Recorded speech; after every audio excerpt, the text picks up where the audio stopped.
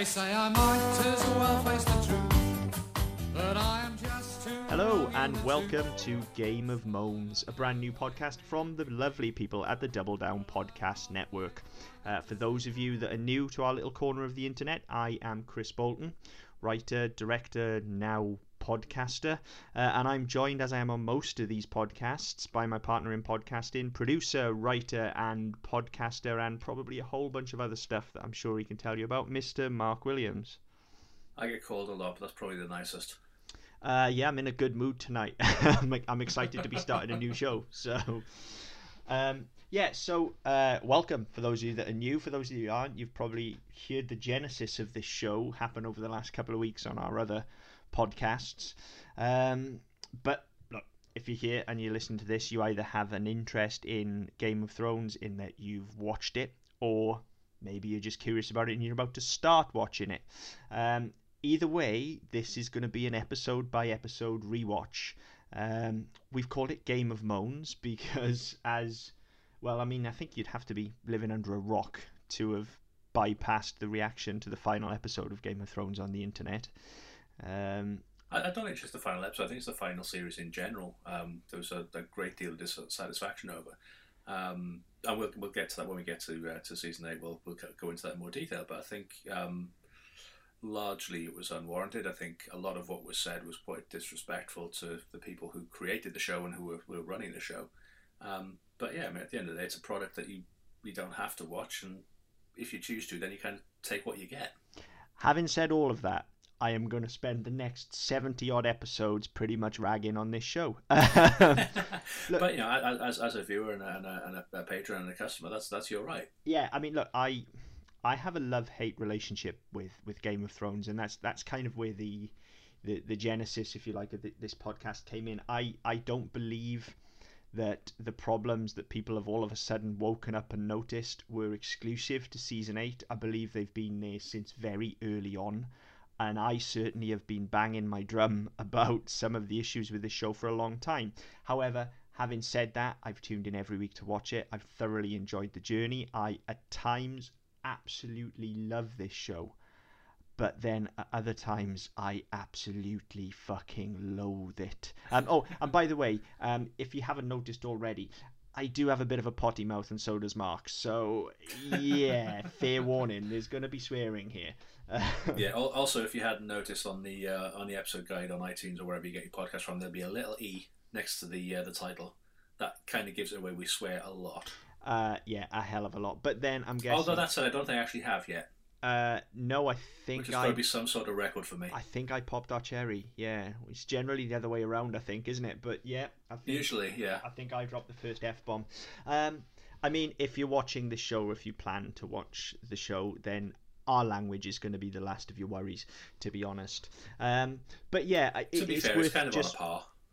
Yeah, it's worth just mentioning that, yes, we've called it Game of Moans, and I hope that signifies that everything we are going to do here is fairly light-hearted.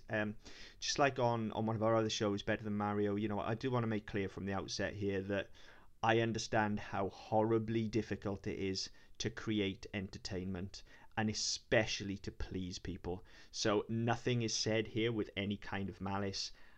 Mark and I are in a position where we're able to kind of see behind the wizard's curtain a little bit, because we've created, on a much lower budget, mind you, we have created this sort of thing ourselves. And, you know, therefore, sometimes you see problems. And there's a lot of them to see. That's right. I mean, I've got to say that I came into the show quite late. I think season 3 was just about ending. We'd been living abroad and came back, and I visited a cousin who, just for the sake of his anonymity, I'll call Schmave, and he introduced me to a show, and he gave me some fairly iffy versions on a USB stick of the first couple of seasons. Always the best way to watch a TV show, guys. Just for, you know, please do watch things illegally. Of course we absolutely encourage that. That's the way to do it. No, I mean it was. I have since gone back and bought, so I feel slightly vindicated in this. But yeah, I mean, so I binged the first 3 seasons. I don't know, it was the first 4 seasons actually. I binged them in about 2 weeks. So yeah, and I mean, I came to the show and I don't have the baggage a lot of people had, where you'd have 10 episodes and you'd have to wait the best part of a year for another installment, and you couldn't wait to see what happened next. I just absolutely hammered through it in no time at all, and I'm a fan of the show. I mean, I came to. I'm not really a big fantasy dragons roleplay type of sort of person. We have a semi-regular game that we were involved in, but it's not really my bag. And so seeing the way this was marketed and the way it was advertised, wasn't really bothered, couldn't really care less. And so when I came to it, I was very pleasantly surprised. But I think part of it was the fact that I could just hammer through it in a very short space of time. Then getting into real time and having to watch it and having to wait like a schlub like everybody else, and especially having to wait a year and a half for the last series, that kind of fucked me off more than it should have. But as you said, I don't have a love-hate relationship with the show. I very much enjoyed this show. And so, yes, okay, we are going to be criticising or critiquing in quite a lot of depth. It's not to say that we're going to be ragging on the show for the sake of ragging on it. No, not at all. And as I say, I should be clear. I too would say I am a fan of this show. Certainly, film, TV, and game for that matter, and comics, just media in general, is something that frequently comes up in conversation amongst our friends group. And Game of Thrones has been a big topic of conversation for the last 8 years. Generally, I am the one ragging on it, and I do get quite irate as well.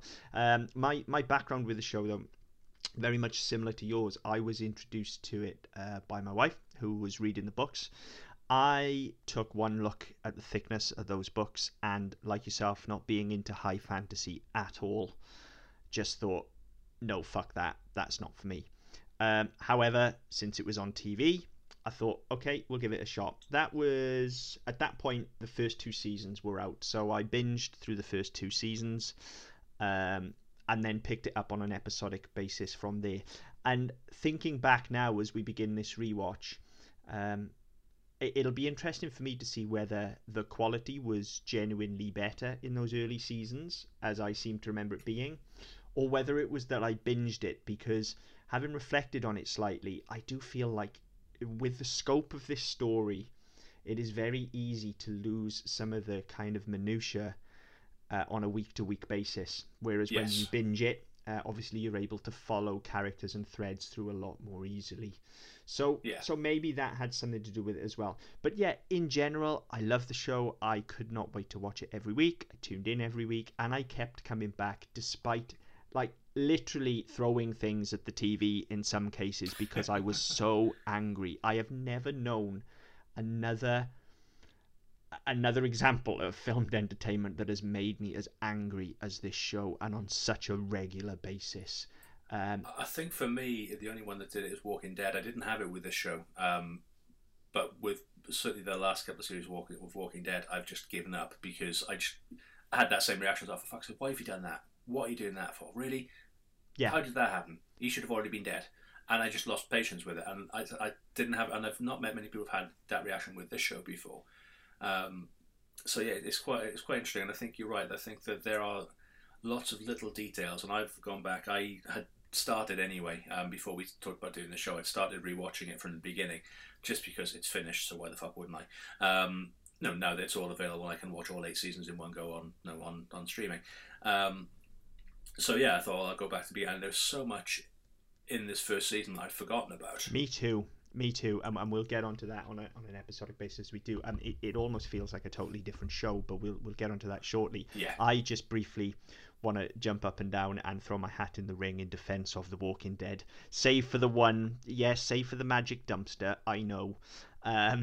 I think The Walking Dead has consistently been one of the best written and certainly best directed shows on TV. Whether it's to your personal taste or not, I guess is fair enough. I would absolutely hold it up as an example of everything that this show does wrong being done right, in my opinion. As I say, we'll jump on the reasons that I get so angry with the show as and when they crop up. And actually, I don't think there's going to be too many of them in the first season, because I certainly don't remember getting too angry in the first season. It's really once the bodies start dropping that I start to get wound up. Yeah, I mean, to be fair, I mean the first couple of episodes, because they're setting up so much. Yes, it's preamble. Yeah, there's not that much time. Well, there's not that much time to lose patience with it because there's always something going on. It's only once you start getting into, I think, so this probably halfway through the second and into the third season where they start getting a bit talky, but not really saying anything. I think that's where the dip came for me. And obviously, it's interesting now, having got all the way to the end and now going back to the beginning, trying to pick up things that you will have overlooked. So there's so many things that you do overlook that you think, well, that's not important. That's never going to come up again. Yeah. And then all of a sudden you're like, oh, okay, right. In season 7, that's going to happen. Yeah. And you think, oh, right, okay, fuck. So I mean, it's interesting. And going back through it now, I think this is going to be quite fun. There is a lot, especially in this first episode.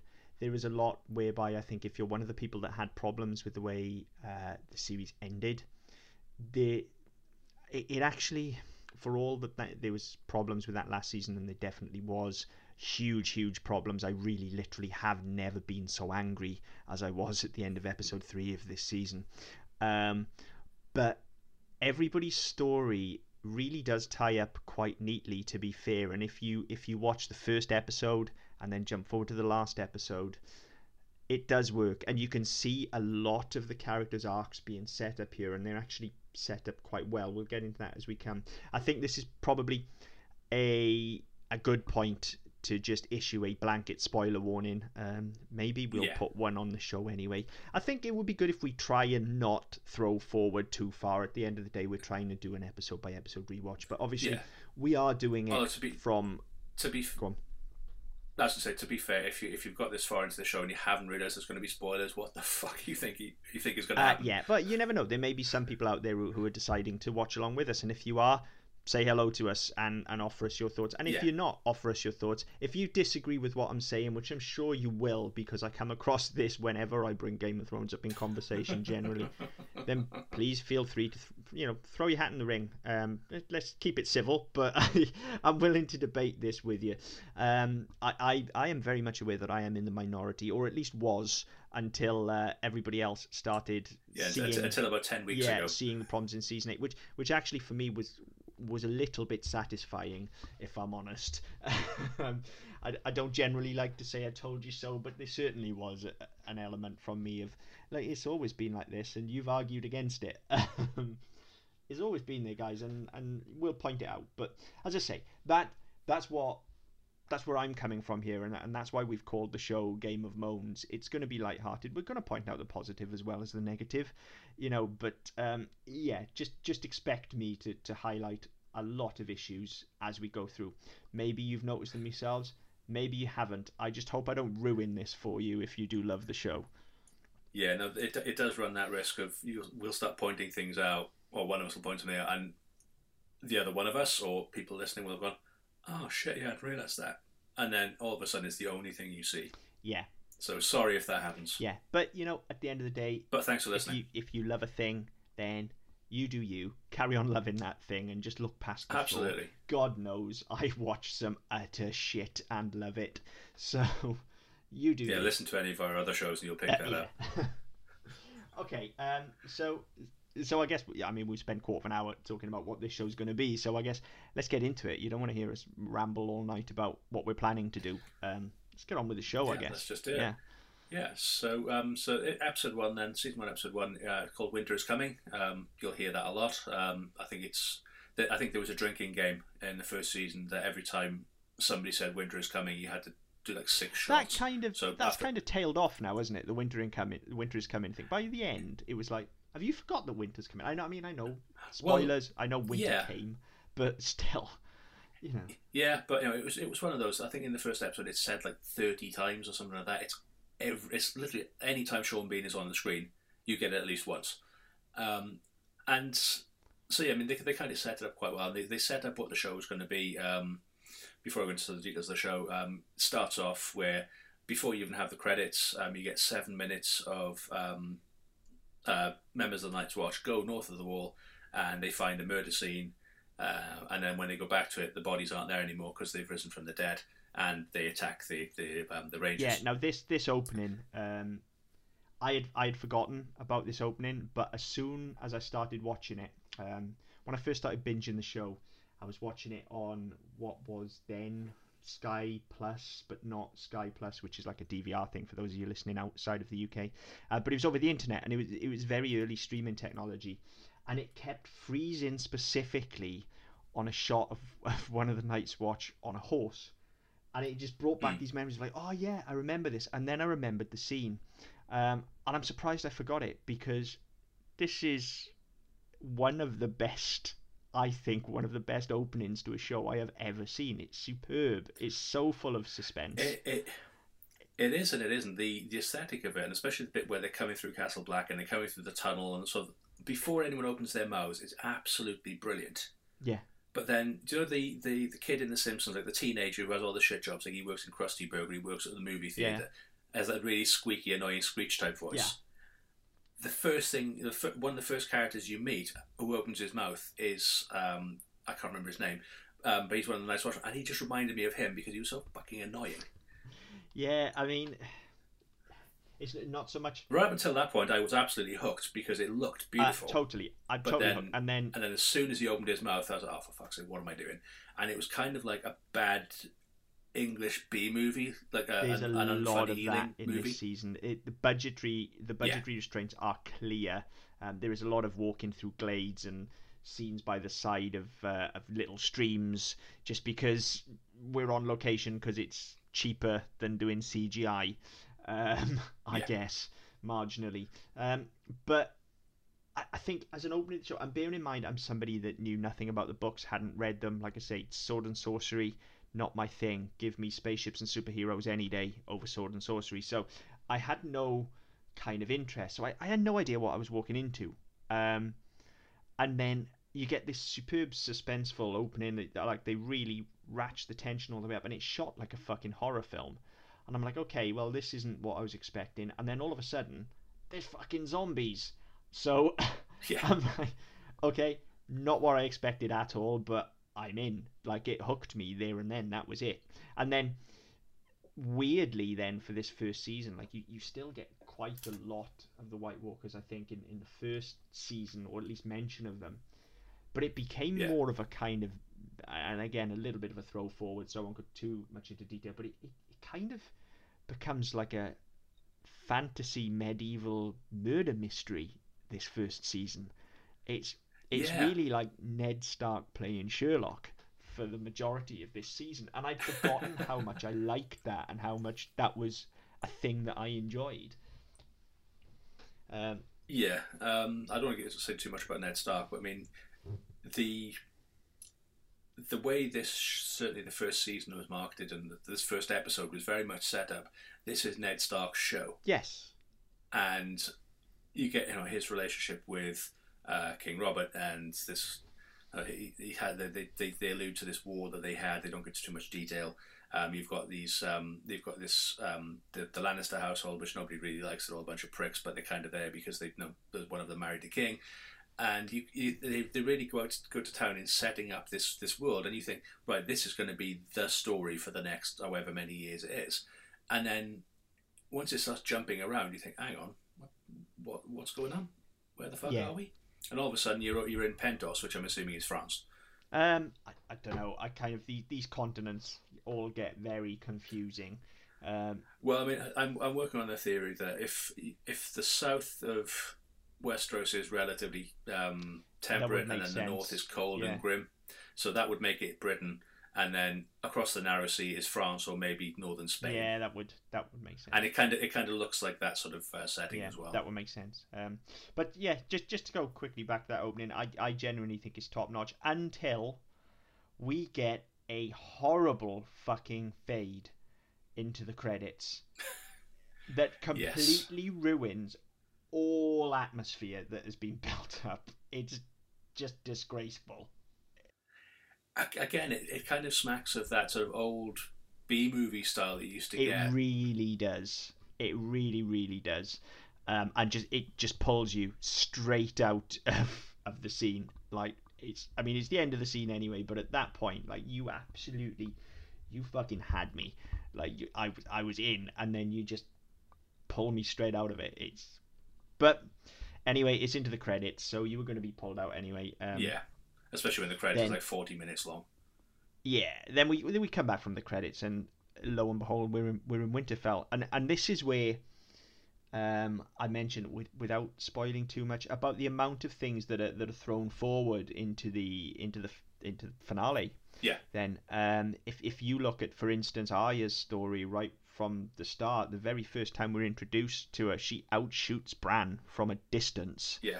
She just completely Robin Hoods the motherfucker. Yeah. Now, can I say at this point as well, I'm in a fairly large minority, I realise.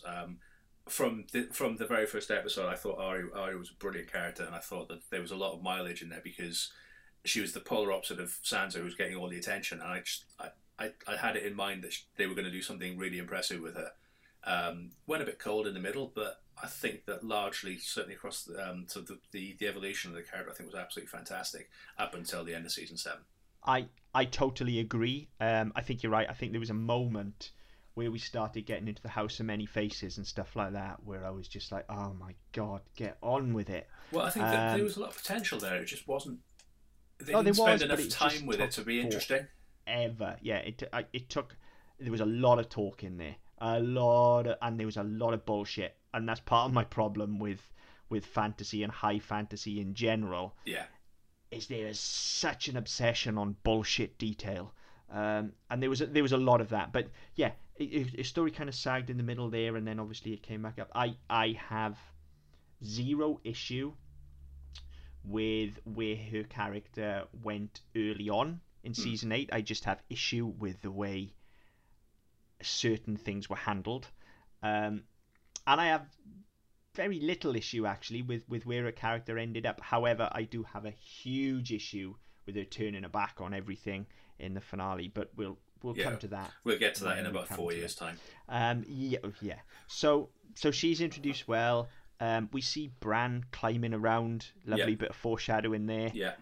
In fact, he even gets told off for it. He is told, like, stop climbing or something.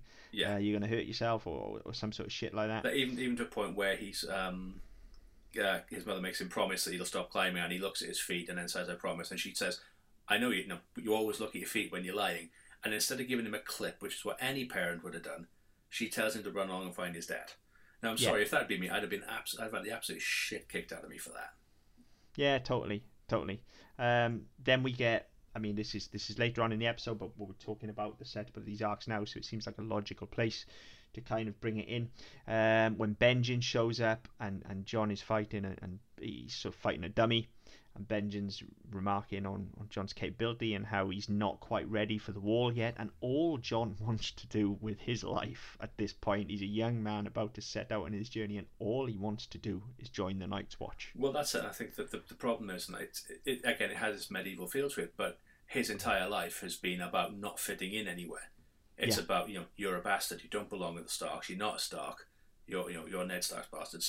So all the time he's constantly reminded, and Tyrion comes at him just after Benjen leaves, and it's a very sage advice, is that own what you are, because people will always try and use it against you. And over time that sort of comes through with Jon, that people, and getting to the end, that people will try and use what he is to their own advantage. But it's at this point you kind of see him see his other cogs turning, going, right, well, he's right, but I do belong at the wall because that's where bastards go. But you can belong there. That's somewhere where you can have a family, because it doesn't matter how you were born or what you've done. You're there, you have a brotherhood, and that's how you live. And that's kind of all he wants. And I think it's a very it's a very interesting, very simple existence, essentially. That's it. Just acceptance. Yeah. And I think that's something that, I mean, you look at the way that Theon is, certainly Theon is a twat the entire way through. I keep notes as we go, okay? And I know people are all about his redemption and stuff like that. Look, no, I literally, my note that I've written here, Theon Greyjoy was, is, and always will be a complete cock. Absolutely. Worst character in the whole show. If I could reach through the screen and punch the motherfucker without breaking my TV, I would. Well, that's it. And there was always this thing that he's always very snide, and I mean, it comes up later in the season, so I won't go into too much detail. But given the fact that he is effectively a kept slave, yes, of the Starks, the fact that he sees fit because he is a legitimate child, despite the fact he's an indentured servant or whatever it is, he still feels superior to Jon Snow because Jon is not the legitimate child. He's a bastard, and I think that again it kind of speaks to where the character is, that Theon is always sniping, and he's always sniping everybody because, as you said, he's a twat. But he's a coward as well, is what he is. That's why he snipes. Yeah, because he doesn't want to be. He wants people to think he's being strong. He wants people to think that he's important, he's clever, when in fact he's just a turd. But that kind of plays in as well because anytime that anybody does anything, especially when Jon does anything, that when he finds the last direwolf, it's the fact that it's the runt of the litter, or that would be yours because you're a bastard, and it's just these constant pot shots, and you can understand why the way it's set up. He would want this existence where he can just fuck off into the night and never be seen again. Yeah, he's a cunt, and it's the direwolves. Something I've got written down as well. I guess we're jumping around a little bit here, but just quickly, I guess we've seen Theon's setup there. Sansa's setup is given beautifully here as well. She's just fangirling over Joffrey, yes, which sets her off on her journey. But to go back to the whole direwolf thing, here's my there's very few issues that I have with this episode, to be fair. But then it's a pilot, so there's very little can go wrong at this stage. But this is one of the big issues I have. Like, we're talking about the head of House Stark here, Ned Stark. Yeah. And it takes his illegitimate bastard child to remind him that direwolves are the sigil of his own house. Like, that is actual spoken dialogue. Yeah. Like, what? Look, I understand that we're all new to this world and these characters need to give us information. There needs to be exposition here. But for fuck's sake, you don't have to be that clumsy. Yeah. It was quite poor. And also the fact that there are 5 Stark children.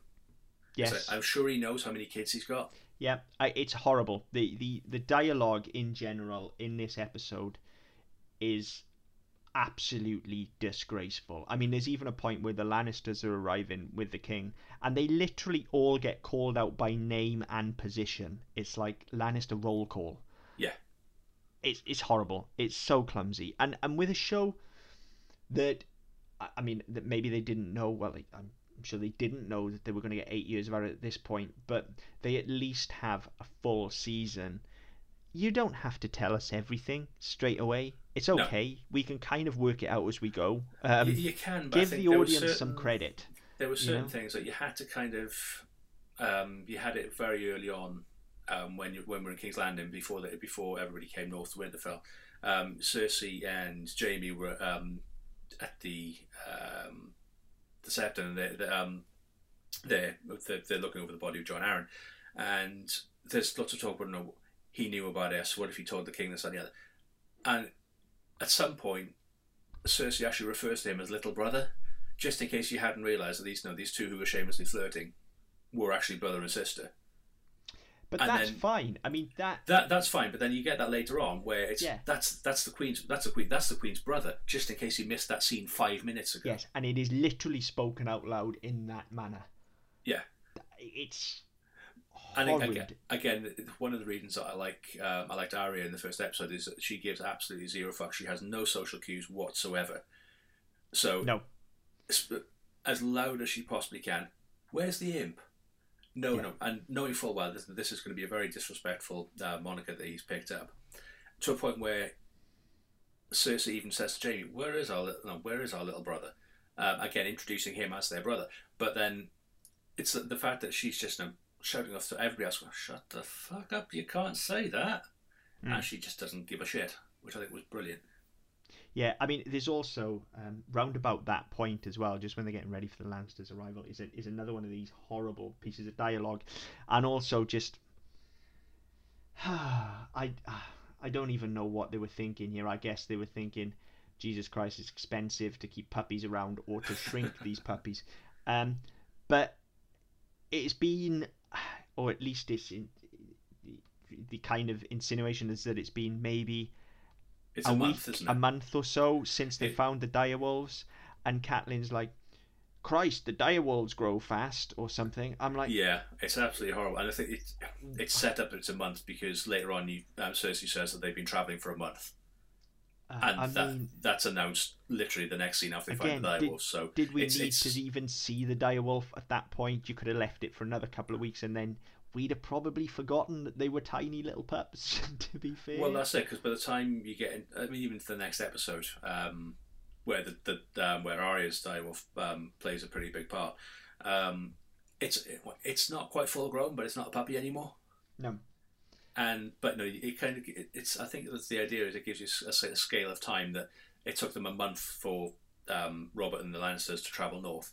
It's going to take about the same amount of time for everyone to travel south in the next episode. So they're trying to sell that. I think they're trying to sort of establish that to give a sense of scale of the country. Yeah, which they completely throw out the window by the time we get to about season 4 or 5. Yes, and everybody can just magically appear anywhere in hours. Well, there is an element of that in this season as well, which I'll come to later on. It happens in King's Landing, but I'll come back to that. I'll come back to that later. Yeah, and then while all this is going on as well, the boys are having to have some haircuts and shaves and stuff. Yeah, and they're all just stood around with their tops off for no reason whatsoever. And I had forgotten, like, later on, I think the show kind of dialed back on the nudity and the gratuitous sex, and to be fair, a little bit on the violence as well. But bloody hell, these first few seasons are like, they're on the edge of softcore porn. Yeah, I mean, I think from what I've read, I think by the time they got to about season 3, season 4, when they were renegotiating contracts, because they were on shit money as well for the first couple of years, and I think it was Emilia Clarke who sort of spearheaded the fact that actually, I have a character, I don't need to be naked all the time. You don't need to don't need to see me get fucked 8 ways from Sunday every week because my character is doing stuff. My character is important, and at that point they sort of said, actually, yeah, that's a fair point. We don't need the constant sex. Some of the characters will, people like Bronn, who we haven't met yet, but Tyrion's always in and out of brothels a couple of early seasons.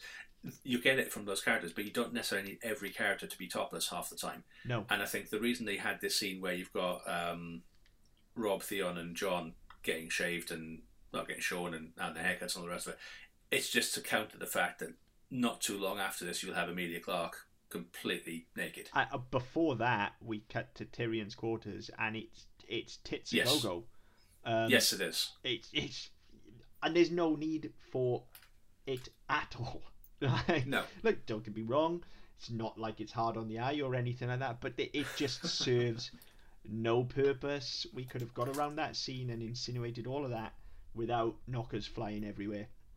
Well, that's it. And then just like the boys can have a shave without their tops off.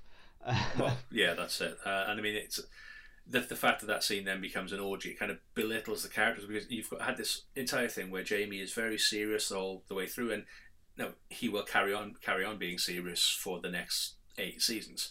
But in this one scene, he's just a really happy-go-lucky guy who happens to get his brother a load of whores for no reason other than the fact that he'll be late for dinner.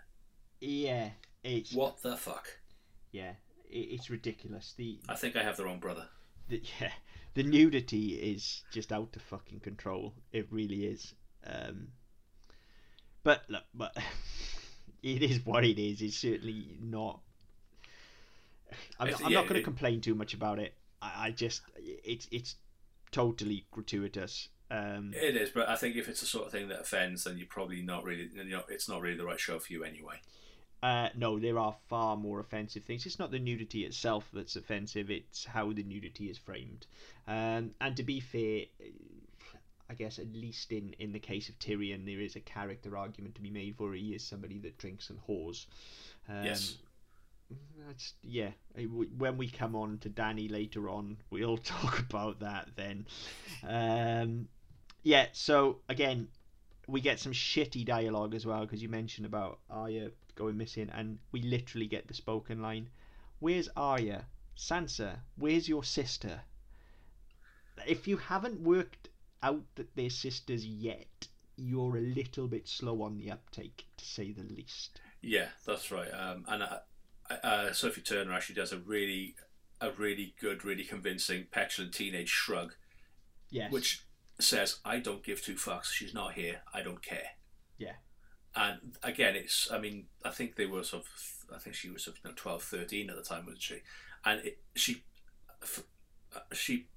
the way she's portrayed in this episode, the way she sells this character, I think it's for the character, the way the character is set out. I think she gets it absolutely spot on. Oh yeah, absolutely. And I think that one exchange with I can't remember if it's Ned or Kat, who says, "Where's Arya?" and she just shrugs and turns away. Yeah. That to me, because yes, okay, some of her stuff later on is a bit shitty, but that sets her up perfectly for what she will go on to do later on, especially in the later series when she becomes a bit more important. For me, that's the very basis of her character. Before that, she's kind of simpering and kind of, I don't know, kind of insipid. Yeah. Especially in the scenes where she's in the classroom with the scepter and stuff like that. And I was like, I don't really give a shit already. I really don't care about this kid. And then all of a sudden, he's like, I don't give a fuck. Yeah. And, okay, right, okay. She's quite fun. Yeah, her character's one of the most interesting ones for me, because as you say, Arya, we just kind of love from the start. It's impossible not to, I think. But Sansa, you really grow into as the show progresses. She's certainly one of the more transformative characters, and it's interesting looking back and seeing when that character started, because she ends up so differently that you do forget. You do, and you certainly do. If you were to go back from the end, so probably from all of season 7 and then through season 8, seeing where what she becomes, but then you sort of see where she actually came from. Yeah, it's really impressive. But there's some really interesting moments in this season. Certainly the last 2 episodes of the season, I think, where all of a sudden you see this sort of spiky, slightly witty, slightly more intelligent than she's given credit for character, and you think, all right, okay, that's interesting, because again, even in the space of 8 episodes, 10 episodes, she comes an awfully long way. Yeah, she does. So she's one to watch, and she's actually, for the most part, my kind of ray of hope throughout this show. Generally, with some huge missteps, but not too many. Generally, her character is consistent, and her actions are consistent, and that's good. There are a few missteps, but they more happen around her than directly because of her. Yeah, they kind of happen to her rather than because of her, don't they? And we'll come on to them again in good time, trying very carefully to avoid spoilers. But then those of you that do know the show kind of, I think will know where I'm going. Yes. So yeah, we get that, and then we finally get the royals arriving, and Mark Addy just rolls in looking like fucking Father Christmas. Yeah. After he's been stuck in the chimney. Yeah, less regal and more festive, I guess. Yeah, and I think that like the way that he's introduced, obviously, he comes in as part of a huge vanguard, and you get all the Hound comes in first with his imposing helmet, and you get the King's Guard with their sort of very pointy. Okay, look, I'm not leaving that sentence go. Oh, fuck off! I'm not leaving that go. The Hound and his imposing helmet. Imposing in the sense of battle, where it looks like some sort of fucking animal. Not helping. It's just your dirty mind, obviously. Well, yeah, I'm sure it is the mind it goes into. But bearing in mind we've just been talking about tits for the last couple of minutes, then it was fuck off. We've been talking about tits for 15 years. I took a step, and their conclusions were. Yeah, okay, fair enough. But yes, I mean, you have this impressive vanguard with all these soldiers and all these very imposing people, and then Jolly Green Giant gets out of his. He lumbers out of off his horse, because he's this big fat bloke who looks a lot like Henry VIII. And everybody bows, and then he gives this little hand signal, so Ned gets up and everyone else gets up, and his first line is, "You got fat." Yeah. And I'm like, what? Hang on, you're the king, and yes, okay, it makes him seem jovial and approachable, and people will either endear him to people because let's be fair, he's probably going to have a coronary or something at some point. It really does endear him, though, and it endears their relationship as well. Like, I instantly like their relationship, and it's because of that start, I think. They're just talking shit to each other. The problem I had is that because of the setting, I wouldn't you would never expect a monarch to speak to anybody in that way. No, in a fun satirical. Whereas, but when they go into the crypt and they're having a conversation about before they have the conversation about Lyanna and about Ned becoming the Hand, then have a bit of banter, then have a bit of then shoot a bit of shit. But in front of hundreds of people, your first words to your lord and host should not be "you got fat," and then laugh and hug him. No, but I mean, I think again that's part of the character as well, though, and it's certainly something, and it plays into Cersei's whole disgust with him. He is depending on your stance, he's either jolly and just busting Ned's balls and just a lovable oaf, or he's a disgusting fat disgrace of a monarch. And it just depends on which side of a monarch, but not just a monarch, but a man. I think really, I mean, again later on, I mean, they allude to it very early on that he's off. What was it? Fucking boars and hunting whores. Or is it the other way around? Yeah, and they kind of set up very early that he's not a good husband. He's not a moral man. He's not a good king. He just happens to be the one on the throne. And his first interaction with anybody that we see, it's not serious, and it just again it gives that impression that he's not really a good king. He's not that good a man. He's just a bit of a pisshead who happens to be king. And there are lots of people who would feel the weight of it more, but would be better rulers. Ned Stark being one of them, because of the way, because of his moral compass, because of the way what he's trying to instill to his children. The whole thing with Bran early on about the person who passes the scepter should be the one to swing the sword. It's not. It kind of gives you a bit of hope that that there is a bit of heart coming to this show, because at this stage it seems quite heavy-handed, but you think it's got to lead somewhere, and then obviously as we get to the end of the season and what happens there with some of the characters we've talked about already, you kind of think, oh right, okay, well this is a completely different show to the one they've sold us previously. But I don't know. Rewatching it, I mean, having seen it in the first, let's say, good couple of years ago now, hadn't really paid much attention to it. But having started rewatching it again a couple of weeks ago before we talked about this, and then watching the first episode again today, I've kind of gone, you know what? I wouldn't follow this fucking idiot into battle. I wouldn't follow him into Greg's. Well, no, there'd be mainly no fucking food left.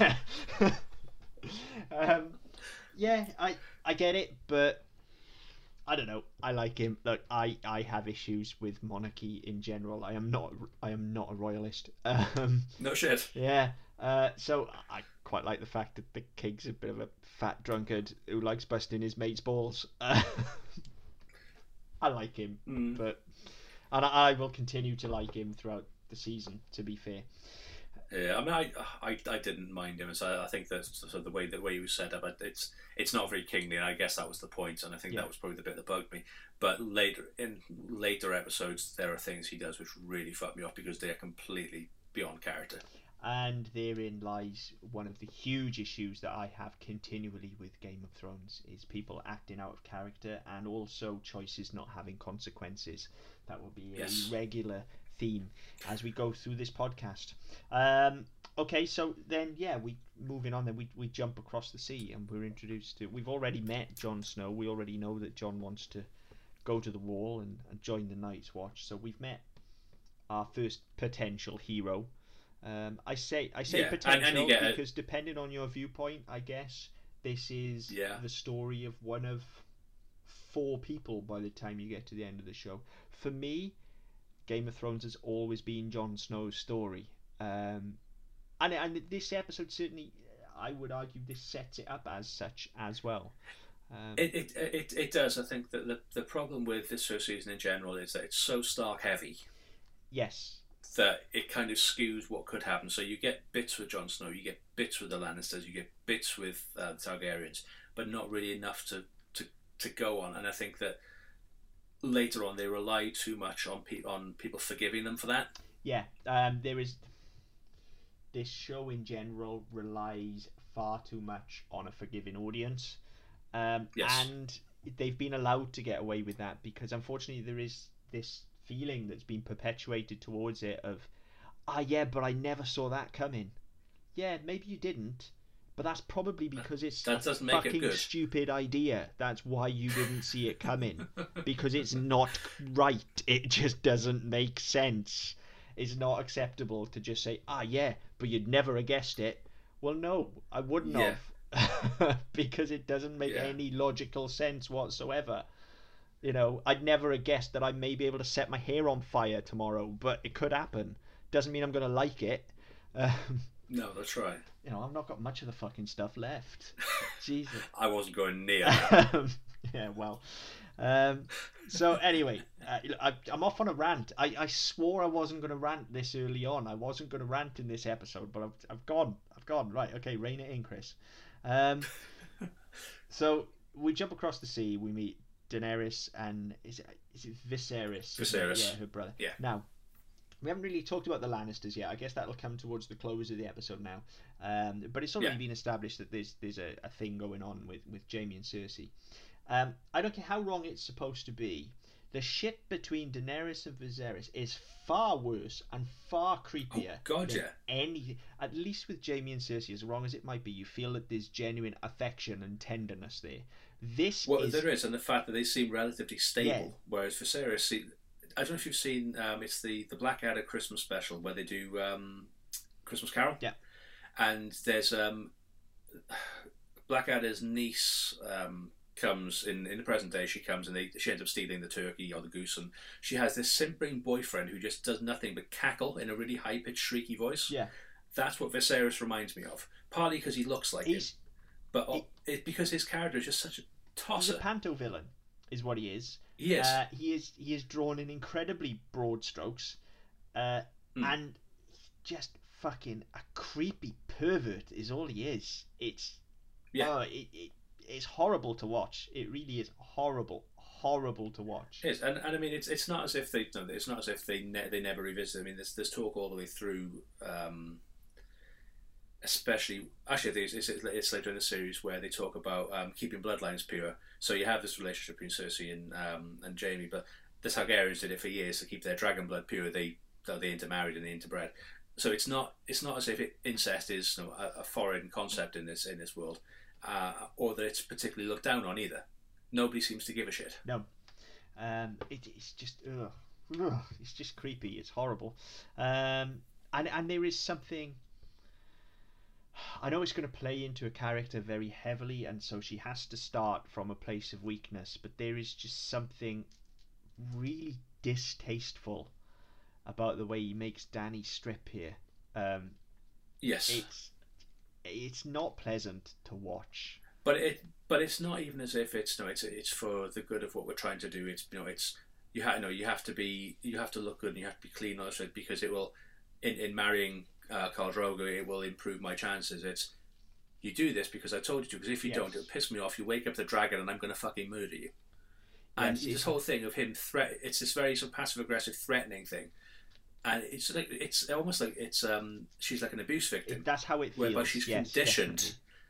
Almost like she's conditioned to fear him, even though she has no reason to fear him. It's just because of everything he's told her he will do to her. Yes. And it's not the best line, but certainly one of the most memorable of the episode, where she says she doesn't want to be Khal Drogo's queen, and he says that he will let all 40,000 Dothraki and their horses fuck her if it gets him his throne back. Yeah. And it's like, okay, well, that kind of sets up immediately A, who he is, and B, the doormat that she is at this stage. Yeah. She has no agency whatsoever at this point. She's just there to get fucked. Absolutely. And this is part of the reason. I mean, obviously this happens to her more and more as the show goes on. To begin with, in these early seasons, she gets a really rough ride.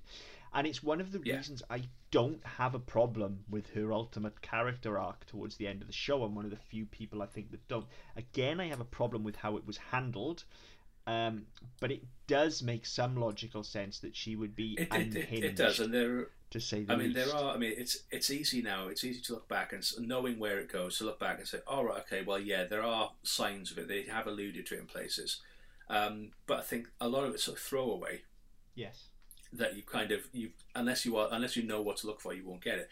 The problem for me, I didn't mind how it went. The problem I had was the speed in which it was done. Yes, her character just completely flipped on its head for like the 5th time in the show. It was how it was handled. So, but yeah, we'll get to that in like 4 years. So yeah, we get more boobs. In fact, doesn't we get her ass as well, don't we? Oh. We get Yes. And then I think we're just slightly north of the navel, aren't we? When she's and then on. when we next see her for this kind of wedding scene, she's in this kind of sheer dress. Yes. And her boobs are basically on show again. Like there's no. They are, and like she's there like coat hooks because clearly that really hot bath where, and again you get this really, you wouldn't notice it unless you knew what was coming later on, where she gets in this bath and she's not even flinched, and you can see all the steam coming off it, and somebody says, "Oh, that's too hot," and she doesn't respond. Yeah. And again, you don't. I mean, there are ways to read it. I mean, when I first saw this episode, I read it that it's a pain thing. It's how she responds to the fact that she's unhappy. She's doing this to herself in order to get some sort of control over. It's something she can control. But as you go into it later on, there's this whole thing with fire, and which again I don't want to get into and give away.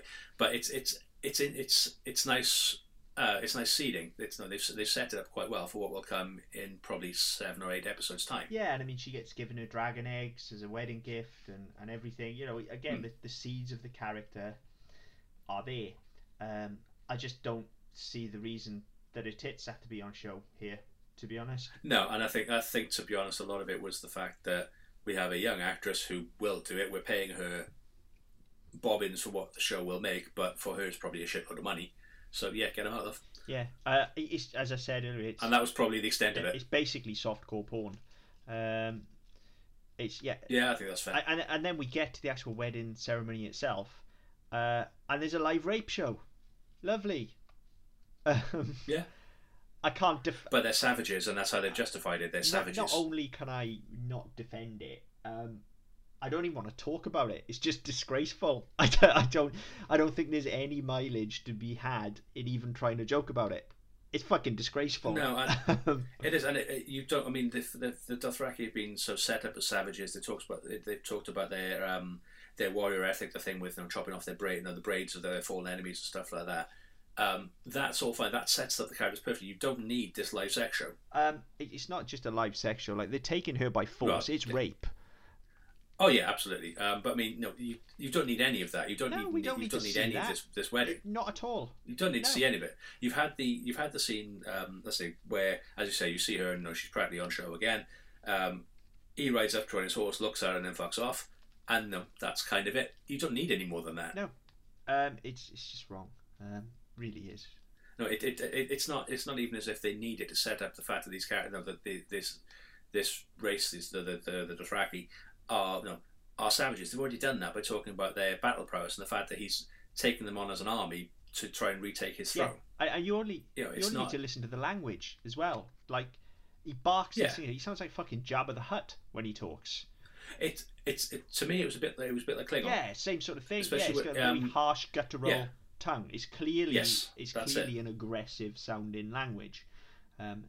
These are very clearly nomads or savages. They're clearly somebody not to be fucked with.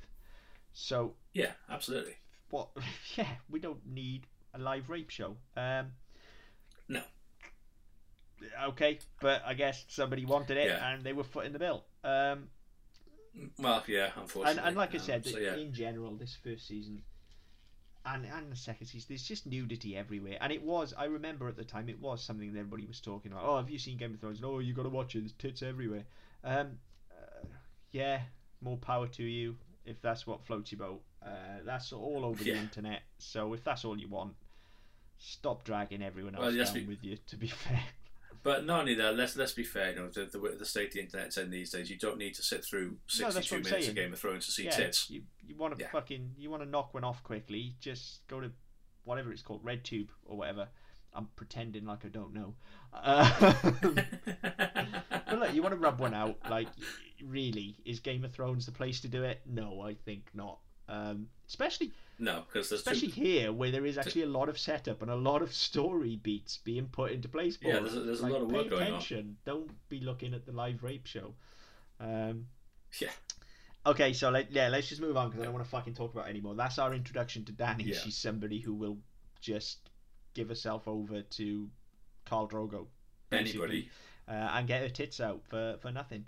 Yeah. So I was going to say, so moving on from that, we go back to Winterfell, and you get Robert in the crypt with Ned, and they introduce the storyline of Lyanna Stark, who's Ned's sister.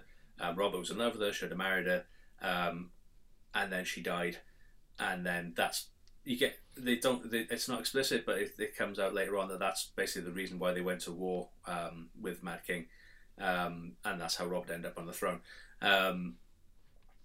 Again, it's late. Obviously, we see the importance later on, but this whole the thing with Lyanna, it pops up once or twice in season 1, but then it kind of goes away for a good couple of years. And this is where the binging of it all comes in, because by the time it had reared its head again, I had no fucking idea what it was about. No, and I eventually I cottoned on, but originally I was like, who the fuck's Lyanna? Oh yeah, okay, you know. Yeah, because I remember I was on Facebook or somewhere and I saw the R plus L equals J thing. I was like, what the fuck is that about? And I read it and I still didn't know what the hell it was talking about. It's like a bad fucking algebra lesson, isn't it? It's like what Game of Thrones theories are like fucking maths, honestly. Yeah, I know. It's fucking ridiculous. But I was there going, I don't even know what that's about. I've seen it and I don't know what you're talking about. So I mean, it's because it's so thrown away. I think after about episode 8 of the season, you don't hear about her again for God knows how long. No. So probably till the end of season 5. I mean, there's a lot of that as well, though. Like, by the time we see Benjen in this episode, and I think he might crop up. I'm watching this as I go, so I haven't watched forward in the season yet. I think we might see him once or maybe twice more. I think you see him twice more, and then he disappears. And then he's gone for like 4 or 5 years, to the point where he shows back up and has a big hero moment. And I was like, who the fuck is that? And then you never see him again. What? Who is that? Well, that was it. And then you never see him again.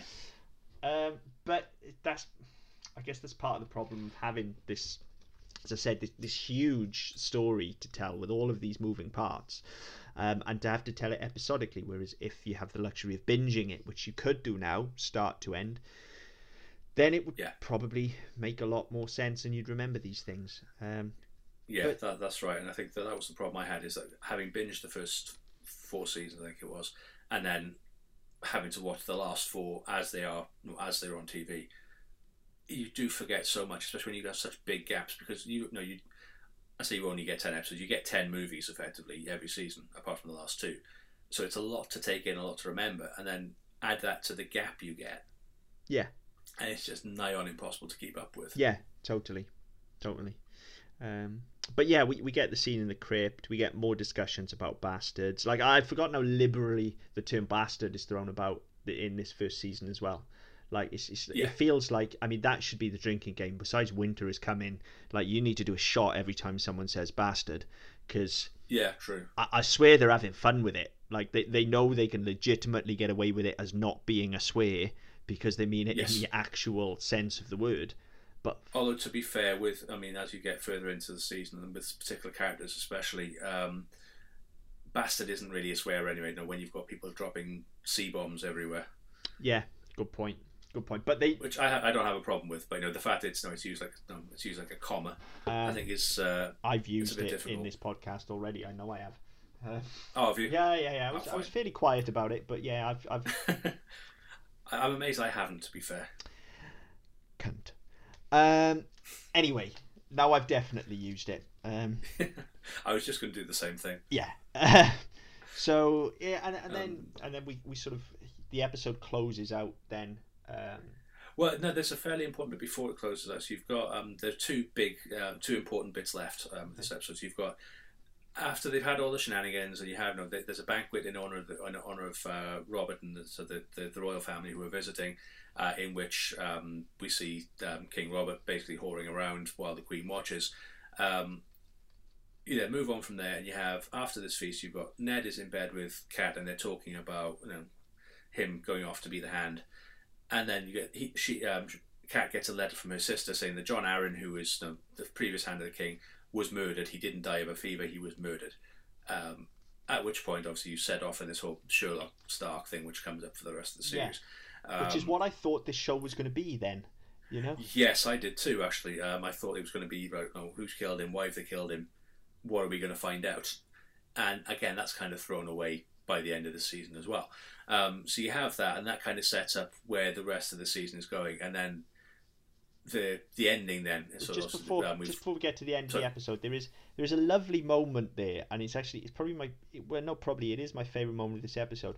There's just this lovely, the start of this scene is about 30 seconds to a minute of just Ned and Kat in bed together, just being a married couple, where he's talking about going away and she's like, I'm not going to let him. I think the dialogue is something like, he says, well, how are you going to stop him? And she says, well, I'm going to go to him and I'm going to say, listen, fat man, you can't take my husband away, or something to that effect. And it's just this lovely jovial scene of two people who are obviously very in love with each other, just fucking around.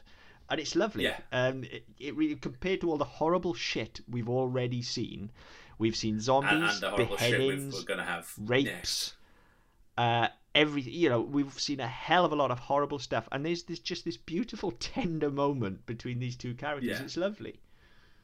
It is. You're right, and I think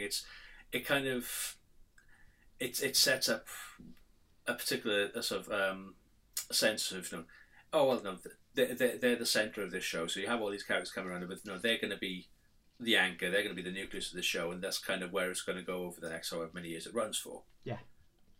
And then spoilers. Dun dun dun. Yeah.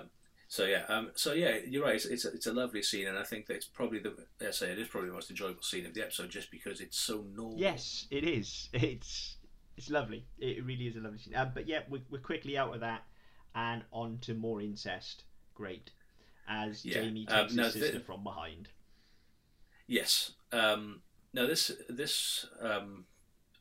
you watching this episode, you will never realize how important this scene is. No. And as we go forward, and you look at the characters as they develop through the years, this scene is absolutely pivotal, because if this doesn't happen, none of it fucking happens. No, it really is key. Whereas the first time through, at least, this just feels like a way to establish Jamie as a cop. Yeah. There you go. I was gonna throw it out again, and then I changed tack halfway to go for cock, which was slightly less, but he's a cunt. Which up until this point he hasn't appeared to be. He's actually been quite charming, and he is. And you get this very snide bit in the banquet where he approaches Ned, and there's an undertone between them. Yes, but even so, it doesn't. He's not really sold as a villain in that. Even I don't think. No, he's not, and he's very non-threatening. Yes. He's just a bit smug. And he always reminds me of, in Shrek 2, we have Prince Charming. Yes. He is that character. He's a smug little twat you want to punch in the face. Yeah, I don't even get that from him. Full disclosure, even at this early stage, and even after he pushes Bran out the window, there you go, spoilers, we were coming to it anyway. Even at this early stage, one of my absolute favourite characters in the show. Love him. I absolutely love the guy, and I love his story. He really got fucked over at the end. We'll come to that. His end was terrible. Just a charming motherfucker. An absolutely charming motherfucker. But you come to it and say he has this sort of smugness, this arrogance to him, which it suits the character, and he portrays it beautifully. But it's just even the way he looks with the floppy blonde hair and the golden armour. He looks like Prince Charming from Shrek. Yeah. And you do want to punch him, but that's the way he's set, the way he's portrayed it, and it's absolutely perfect. Yeah. But you have this thing. So Bran climbs up an abandoned tower. He gets to the top, and he finds Jamie giving his sister one. So she panics. He's going to tell the king. He saw us, all the rest of it. Jamie brings him in, puts an arm around him. Bloody hell, you climbed a long way. How did you get all the way up here? He makes him feel comfortable. And then with the biggest shit-eating grin you've ever seen, just shoves him out the window and lets him fall. It's great. Doesn't even look back. He doesn't even watch him fall. Such a good scene. Beautiful. Yeah, such a good scene. It's absolutely perfect. Yeah. And his delivery so as well. The things I do for love. It's great. And then he goes back to presumably give her another one. And it's so important because you don't then see the result of that for another 7.5 years. No. But one thing I have made a note of here, it is, as you say, it's a very good scene. It's a very important scene. But I guess you don't think about this the first time you're watching it through, because it is actually quite shocking. You're not expecting that to happen, especially because Jamie's been portrayed as so charming up until this point. But what... And nobody hurts kids in TV either. But sort of looking back on it now and knowing where things go and knowing having a little bit of foresight with these characters. Like, I'm confused as to, does he push him because they're afraid they're going to get found out? Because it's common knowledge that they're fucking each other. Like, nobody flat out says it, but everybody knows. It's one of those things that, like, everyone knows. It's the thing, they set it up very early on. So when you have the first scene where at John Arryn's, where he's laying in state or where they're by his body, there's a thing of, if the king knew, our heads would be on spikes. So they don't care if anybody else knows because they can just deny it. But if the king knows, they'll be killed. And the fact that they're in Stark, in House Stark and all the rest of it, it's very important that the king doesn't find out. So it's a case of, we're not in our world anymore. We're not in King's Landing where we can hide away and all the rest of it. We're in Winterfell where all eyes are on us because we're guests and we're very visible and we're very prominent. And you're the queen, for fuck's sake.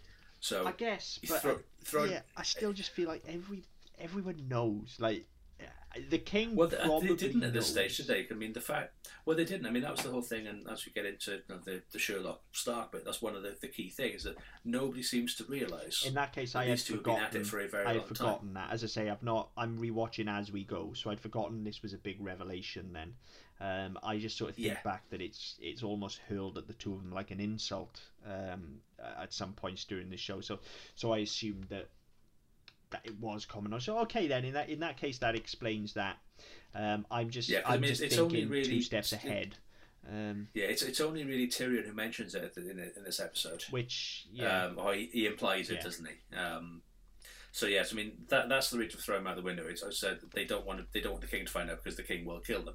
Because for all the fucking right the king does, that's still his wife, that's still his queen, and that's mine. Hands off. The fact that he doesn't want her there's neither here nor there. Okay, well in that case then, fine. I'll take it. I'm glad you approve. No, fine. I was watching it and thinking forward, and I was like, well, is he just doing this because he's a prick, or is he doing this because they're worried about people finding out? In which case, it's a bit of both. Really, because if it was they were worried about people finding out, I was like, this is a bit redundant because everybody knows. But then I'm misremembering in that case. I think this is the problem. So there's a whole thing of a library book or a book from the whatchamacallit, from what is effectively a library, which John Arryn had out, and then Ned Stark gets out, and they come to the same realization. It's this whole thing that you're not supposed to put 2 and 2 together yet. Okay, in which case maybe don't show it to us. Well, yeah. I don't know. Just a thought. But then I guess we need to get to pushing Bran out the window. Well, yeah, because that's kind of important. Even for this early part of the first season, it's important that his journey starts. Yeah. Also, another character who is always an annoying prick. Yes. I'm not saying I took pleasure in seeing him get pushed out of a window, but I wasn't overly concerned. I got to be honest. Yeah. Not about the fucking sister thing. Fair. That's obviously wrong. But pushing the annoying squirt out the window, Yeah, we've all been there. And so then we get credits with nary another mention of a White Walker. We see them in the opening, and we hear them discussed at the and dismissed. And dismissed. Yeah. And this will be another of my recurring problems throughout the show. As I say, Jon has always felt like the hero to me, and the real story, and they even set it up by showing them in the first scene. The real story here has always felt like it's the story of the fight against the White Walkers and somebody having to unite the kingdoms so that man can stand united. And then the political machinations and stuff are hurdles that get in the way of that. That becomes very muddy as the show goes on, to the point where you barely see the White Walkers in the latter seasons. And I mean, like obviously they've announced a prequel show that's coming in the next couple of years, and there've been some. There's a press release this week talking about what it's going to entail and the origin of the White Walkers, stuff like that. I would much rather, because you have the origin of the White Walkers in season 6 of Game of Thrones. So rather than that, what I want to see is the Night's Watch. Definitely.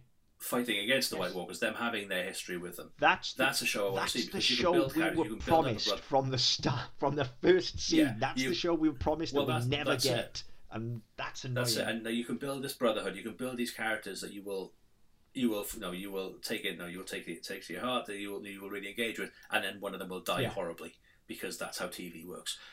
That's what we were promised. I think that's what, having now seen where Game of Thrones goes and the fact they've started talking about this spin-off prequel, that's the show I wanted, and that's the show I'm not going to get again. And they fucked that royally. They really did fuck that royally this season. Yes. But there you go. That's for 4 years' time or whatever. It'll come up before then, because I'm so fucking angry about it. I'm not going to be able to contain myself for 4 years. Well, maybe the time we get to that, if we get to the last season, you'll calm down a bit. No, I really won't have. If anything, it'll just open an old wound. Well, yeah, because you have to go back and watch it again. If I hadn't have already invested like 6 or 7 years in the show, I would have stopped watching after episode 3 of season 8, because I was done. I was out. That was the last straw. I did see it through to the end. I'm glad I did, because they kind of won me back around a little, if I'm honest, but only very slightly.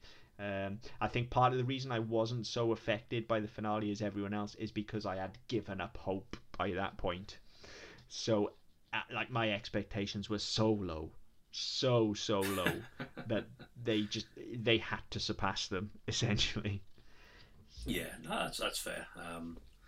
Yeah, and I think that we'll get to that. But I mean, certainly for a first episode, I mean, I've enjoyed rewatching. I've thoroughly enjoyed it. There are issues that we've come up with a few things. They're fairly slight though. For a podcast called Game of Moans, we haven't moaned much this episode. Not about this episode, anyway. This has actually been a pretty good episode.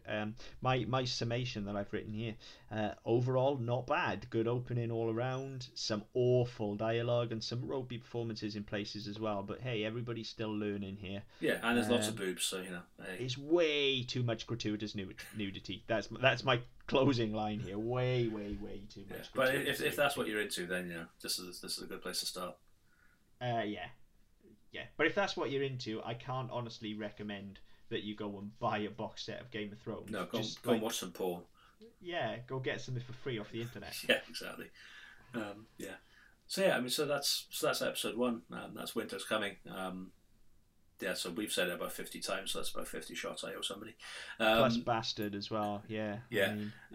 But yes, I mean, I'm fairly sure we'll divide opinion on this. There are some people who are absolute diehards for the show. It's the best thing ever. It's perfect and nothing can be wrong with it. There are some people who absolutely hated it from the off and didn't stick with it. And there are some people who liked it in secret but actually railed against it on the internet, because that's what the internet's for. But either way, we'd love to get people's thoughts on it. There's some stuff I haven't really covered, particularly on the character of Joffrey, because I'll get into that in the next couple of episodes. Just the way that he's sold and the way they set him up. But yeah, I mean, I'd love to hear people's thoughts. You can get in touch with us via our website, ddpodcast.net, on Facebook with the Double Down Podcast Network, on Twitter we're at ddpodcastnet. Yeah, get in touch, let us know what you think. Try and keep it clean, try and keep the abuse to a minimum, unless it's aimed at Chris. But yeah, until next time. Game over.